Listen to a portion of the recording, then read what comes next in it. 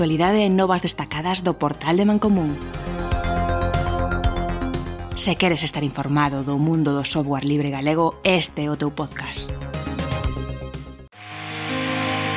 Mulleres no software libre, así nolo contaron elas en 2020 en Mancomún Podcast. A Asociación Galega de Empresas de Software Libre, a Gasol, e a Xunta de Galicia lanzaron no ano 2020 a terceira edición do programa Girl STEM, derrubando estereotipos, que busca reducir a fenda de xénero que existe entre mulleres e homes nos estudos nos campos STEM, ciencia, tecnoloxía, enxeñería e matemáticas, nas que o alumnado feminino representa un 29% do total de persoas matriculadas. O programa achegou 6 conversas gravadas con mulleres referentes, que achegaron a súa experiencia ás rapazas, falando da súa trayectoria, clarificando dúbidas e contribuindo a derrubar estereotipos. De forma similar, no campo da informática e das telecomunicacións, a problemática da presenza feminina é similar. Incluso peor no tocante á porcentaxe de mulleres matriculadas nestas carreiras. Partindo deste contexto, no mundo do software libre, vamos a toparnos coas mesmas cifras, polo que para contrarrestalo, dende Mancomún, vimos traballando para visibilizar a existencia de mulleres no software libre. Aproveitando que rematou o ano, vamos facer un repaso das mulleres que pasaron polos micros de Mancomún Podcast.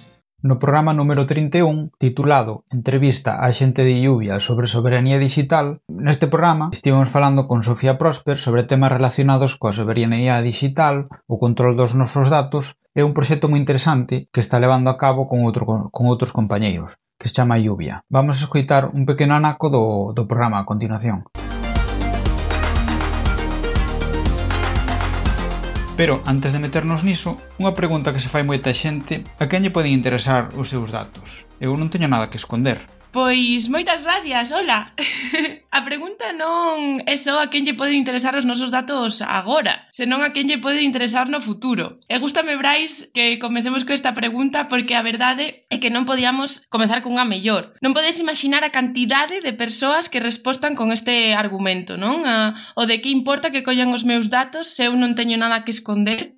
O que importa que violen a miña privacidade se total non atoparan nada comprometido. É un argumento tan repetido que ten artículo propio na Wikipedia. Podedes buscalo se queredes, especialmente na Wikipedia en inglés, como Nothing to Hide Argument. A verdade é que a min este programa atreume bastante, non? Falamos de temas de privacidade, de soberanía digital, e un pouquiño nos contou Sofía e Santi contarnos a base de darlle importancia de os nosos datos, por que son importantes e por que igual nos pode parecer, non? Que igual hoxe en día non temos nada que ocultar, pero que eso pode cambiar no tempo, non? E que unha das argumentos que se usan en plan, e a min dame igual isto, non? Hai que ser conscientes de que os datos que temos e que publicamos en internet, que son importantes no sentido de que poden ser útiles, non? Tanto para o beneficio como para que se beneficien deles a costa de nós, non? E se vos gustou do que falaron Sofía e Santi, podedes seguir escoitándos no seu podcast, Nada que esconder. Xa van polo 6º programa publicado. Este podcast, a verdade, que é bastante interesante. No programa 33, titulado Difusión do software libre e organización de eventos, contamos con Bárbara Román, do podcast No Legal Tech Radio, para falar sobre como vemos o panorama actual español sobre a difusión do software libre e a organización de eventos. Vamos a escoitar un pequeno fragmento do programa. Contadnos,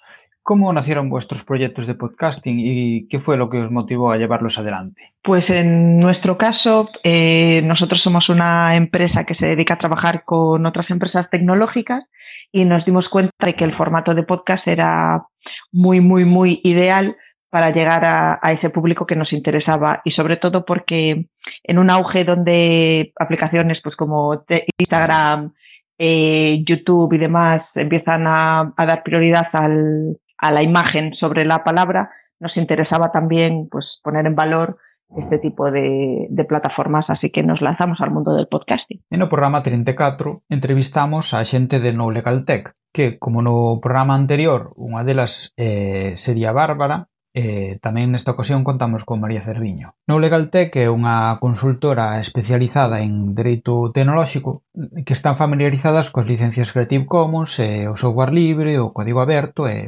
todo este tipo de temática relacionada co tema legal. A continuación vamos a escoitar un pequeno fragmento deste programa. Vamos a empezar suaves logo. Contádenos que fan dúas abogadas metidas no mundo tecnolóxico. Pero a ver, preguntas como se fose, sabes, unha cousa extraordinaria, rollo unicornio. Esta pregunta é un pouco capciosa, Jorge. Por eso digo que empezo suave.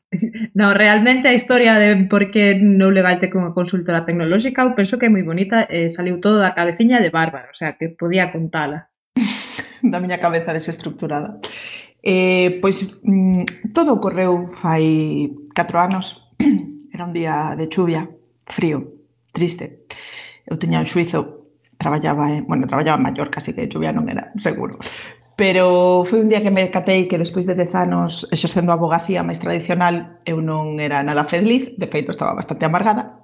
Entón collín un ano sabático. En ese ano ocorreron cousas maravillosas, entre outras que coñecín a xente, a moita xente do ecosistema emprendedor galego, sobre todo, tende aquí o meu recoñecemento persoal, que estaredes fartos de escoitalo, a David Pombar e a Xoan González, de SetPay, que me deron a oportunidade de colaborar con eles de xeito altruista porque teñan un problema que eu estaba en condicións de solucionar e a partir de aí decateime de que no mundo startup, no mundo tecnolóxico en xeral, había abogados que non eran capaces de entender o idioma dos seus clientes, empresarios, programadores, traballadores do campo tecnolóxico que tampouco eran capaces de entenderse cos seus abogados. De feito, algunha vez chamou alguén dicindo mira, que teño este correo do meu abogado e non me entero de nada, podes facerme un resumo do que quere.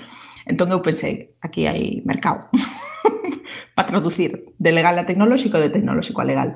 E puxemos unha pata do mundo tecnolóxico. Neste programa tamén nos falaron do cómic que publicaron fai un par de anos, onde daban a coñecer os diferentes tipos de licenzas que nos podemos atopar. A verdade é que está moi ben que todos estos temas se transmitan ou se intenten transmitir non con a linguaxe de cómic, porque a verdade é que cando te poras a mirar unha licencia con esa tochada de terminoloxía e todos eses textos e todas esas cousas que ainda encima a maior parte delas están en inglés, pois resulta un pouco rollo, non? Entón, con este cómic, pois, bueno, está moi ben. E aparte do cómic, neste programa tamén nos explicaron algunhas cousiñas así moi entretidas, tanto Bárbara como María. E nada, é un programa que estivo moi ben, moi interesante, porque estes temas, ao final, non só afectan ao que son os desenvolvedores, non, sino que tamén afectan aos usuarios, e é importante coñecer un poquichiño sobre eles. En o programa 37, titulado Informática Forense Digital,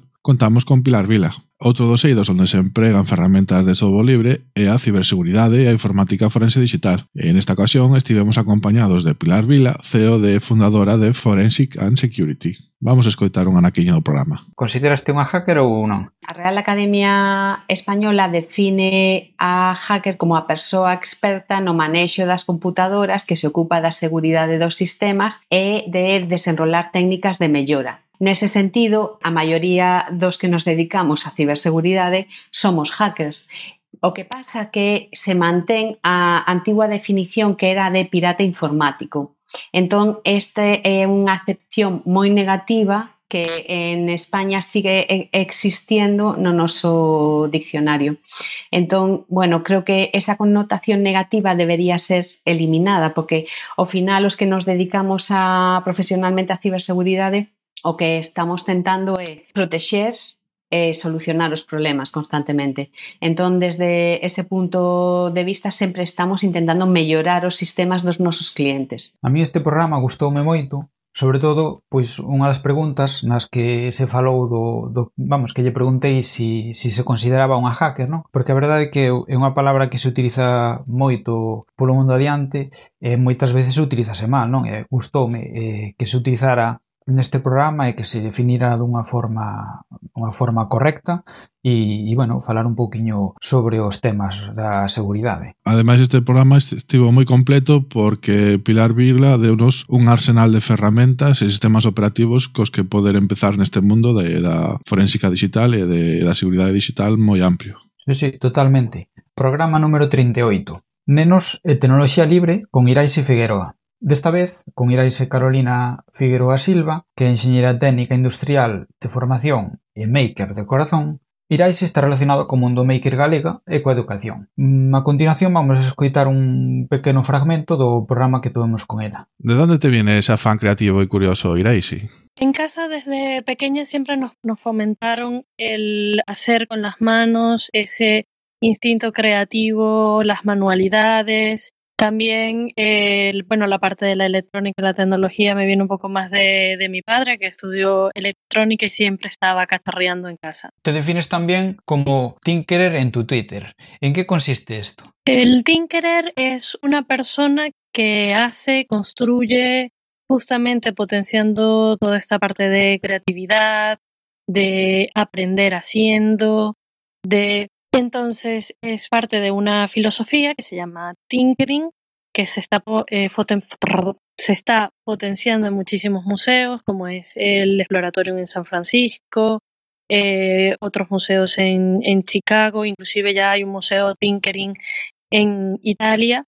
En nuestra Domus también tenemos una parte de tinkering, y por esa gran influencia de Bricolabs y del museo, pues me he unido a esta ola, que al final es una manera de trabajar. Irais está acostumada a traballar con nenos e tecnoloxías libres e estivonos contando como hai que impartir eses contidos á rapazada. E tamén nos estivo falando do que é Bricolabs e das cousas que fan ali. Iraisi tamén nos contou e nos definiu algún outro termo que podemos utilizar por aí, non? Porque, por exemplo, o termo maker é xa máis ou menos coñecido, pero tamén nos introduciu outro termo que é tinkerer, non?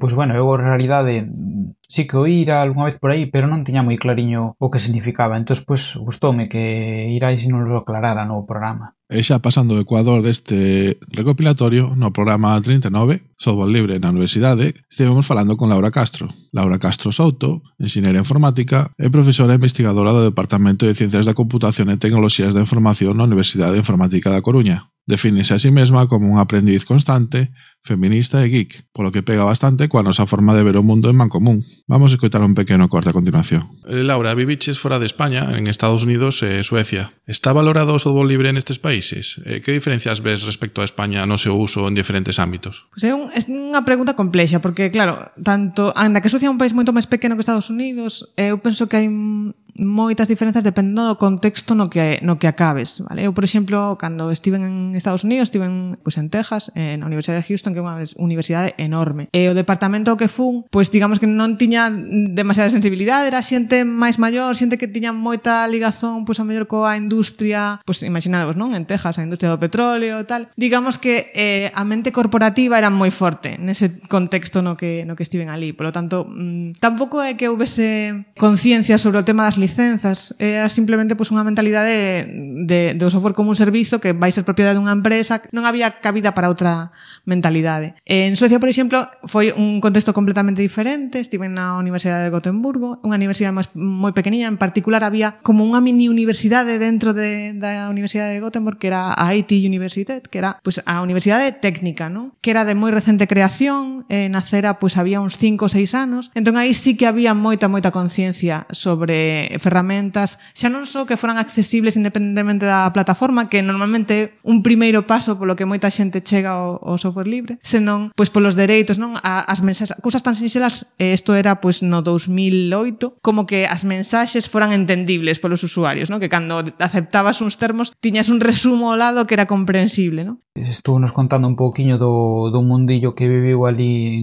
en Estados Unidos, e tamén nos contou no que estivo en Suecia, non? E, bueno, contounos os distintos aspectos que se atopara, distintas concepcións, non? Que fora atopando por aí, neses entornos. Todo este mundo do software libre na universidade pois é donde teria que ser moi importante, non? Porque son a fonte do coñecemento máximo, non? É digamos, a educación superior. É moi importante que a produción científica esteña disponible para todo o mundo e contounos un poquinho máis sobre esos temas. E tamén estivemos comentando con ela temas relacionados co premio Mellor Proxecto Universitario Libre. Dende Mancomún animamos a que todo o mundo se presente a este premio. Programa número 41. Virginia Díez, de Wikimedia España. Todo o mundo coñece Wikipedia, que é o repositorio mundial de gran parte do coñecemento humano no que calquera pode contribuir, pero non todo o mundo sabe que Wikipedia non é máis que un dos proxectos que está baixo Wikimedia. Wikimedia reúne 11 proxectos que permiten expandir a Wikipedia, xerar coñecemento compartir este coñecemento en distintos formatos e mellorar o acceso á información para todo o mundo. Neste programa contamos con Virginia Díez, directora de Comunicacións e Políticas Públicas de Wikimedia España, para coñecer un pouco mellor estes proxectos. Virginia defínese a sí mesma como activista, comunicadora e mediadora cultural con opinións propias. Vamos a escoitala no seguinte corte. Cuéntanos, Virginia, ¿qué es la cultura libre para ti y por qué piensas que es importante? Para mí la cultura libre y la filosofía de lo libre es lo más, ¿no? Es como un estallido y una forma de entender las cosas, porque creo que tiene que ver con respetar el derecho fundamental de acceso a la cultura que tienen todas las personas, porque tiene que ver con entender la cultura como un bien común. También porque en la balanza de la cultura libre pesa más la importancia de la cultura dentro de la esencia humana que esa otra parte mercantilista más de las industrias culturales, y porque la cultura libre pues como que de alguna manera preserva la idea de que la cultura y el conocimiento son algo que construimos entre todas las personas y que además cambia de manera constante. É certo que a Wikimedia ao final está presente en moitos aspectos das nosas vidas, non? Contribúe a mellorar a sociedade en forma de coñecemento aberto, non? E todas estas cuestións estivemos falándoas con Virginia. É un placer falar con Virginia porque notase con apasionada do mundo da cultura libre e que lle encanta traballar nestes campos. No programa 42, Big Data, software libre e Citius, estivemos no Citius, o Centro Singular de Investigación de Tecnoloxías Intelixentes da USC, onde estivemos charlando con Paula López, directora xunta do Citius, para coñecer mellor o centro. Vamos a escoitala neste corte. O uso do software libre é habitual neste centro de investigación?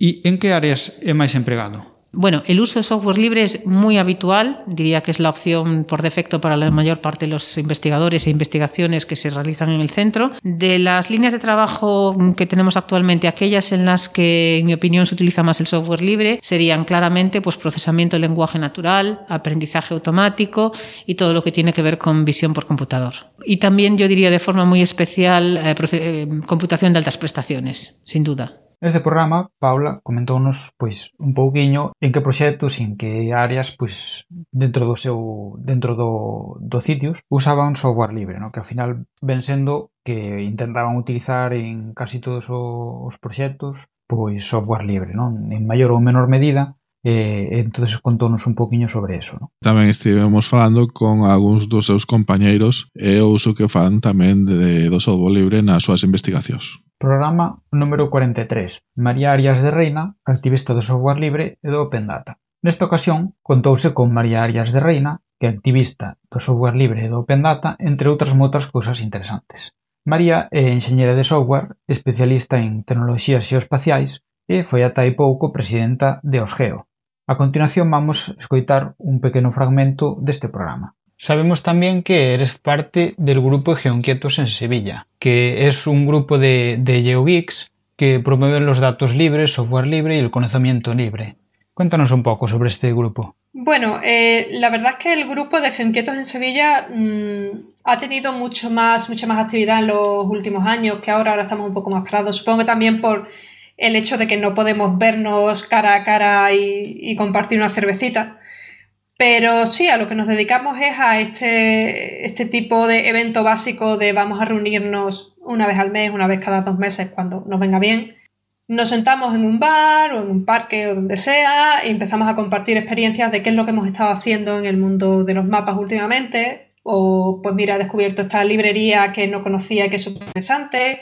Pues yo estoy ahora trabajando con estos datos y se me están atragantando un poco porque no sé qué, compartimos experiencias, nos ayudamos unos a otros y también pues de ahí suelen salir también talleres y empezamos a compartir más conocimiento, no ya en plan cervecita, te cuento un poco de qué va esto, sino sentarnos 4 horas a explicar cómo funciona un software.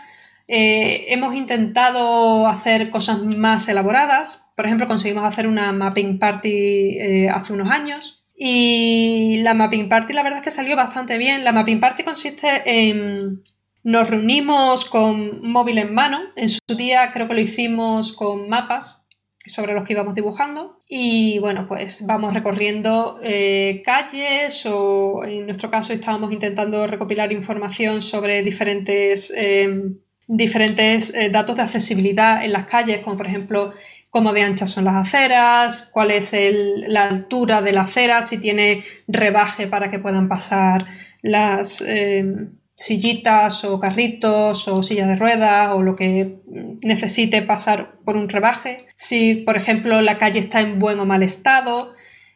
También estuvimos recopilando información de los parques, cuántos árboles hay, qué bancos hay, si hay fuentes. María tamén forma parte de varios colectivos como é Geoinquietos de Sevilla, onde organiza mapatones e outras actividades relacionadas co mundo do software libre e o mapeo colaborativo. Este programa foi moi interesante. María estivo-nos contando pois algunhas das actividades que facían nestos colectivos e unha delas, a que a mí me pareceu bastante interesante, foi a dunhos mapatóns que facían específicos nos que poñían no mapa determinados elementos de accesibilidade. E xa para rematar este recompilatorio, no programa 45, María J. Rodríguez e Learning no Centro de Supercomputación de Galicia, finalizamos o ano falando con María J. Rodríguez, filóloga e pedagoga, responsable da área de Learning e Colaboración do Centro de Supercomputación de Galicia, máis coñecido por CESGA. María José participou en máis de 40 proxectos de investigación en relación coas TIC aplicadas a diferentes procesos formativos a nivel nacional e internacional.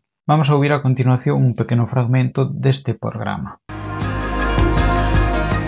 Ola, María José. Como termina unha filóloga e pedagoga rodeada de enxeñeiras científicas e informáticas? Bueno, oxalá estuvera rodeada de todas esas mulleres, pero o caso é que estou rodeada máis ben de compañeiros, non? Que son estupendos compañeiros, pero a porcentaxe de mulleres que estamos traballando no CESGA ronda o 20 algo por cen, non pasa de aí. Volvendo así a pregunta, a verdade é que o que me levou ao CESGA foi a educación, realmente. Foi unha praza que saliu pois no ano 99 para participar nun proxecto de educación e novas tecnoloxías, daquela era a explorar se internet tiña potencialidade, non? No ensino, e concretamente no ensino rural.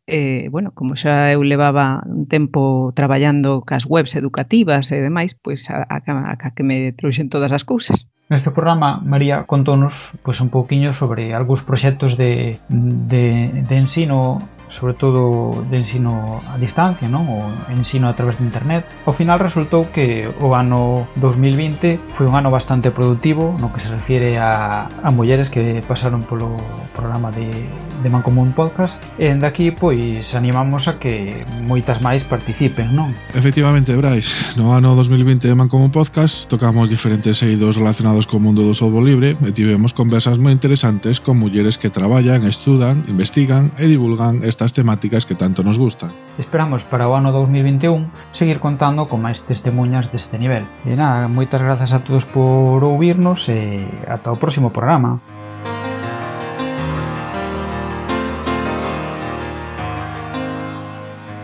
Isto foi todo. Tedes máis información nas notas que acompañan a este podcast ou no portal de mancomún.gal. A música usada neste programa foi canción Street Dancing do grupo Time Crawler con licencia Creative Commons atribución. Os efectos de son obtivémolos en freesound.org baixo unha licencia Creative Commons atribución sen uso comercial.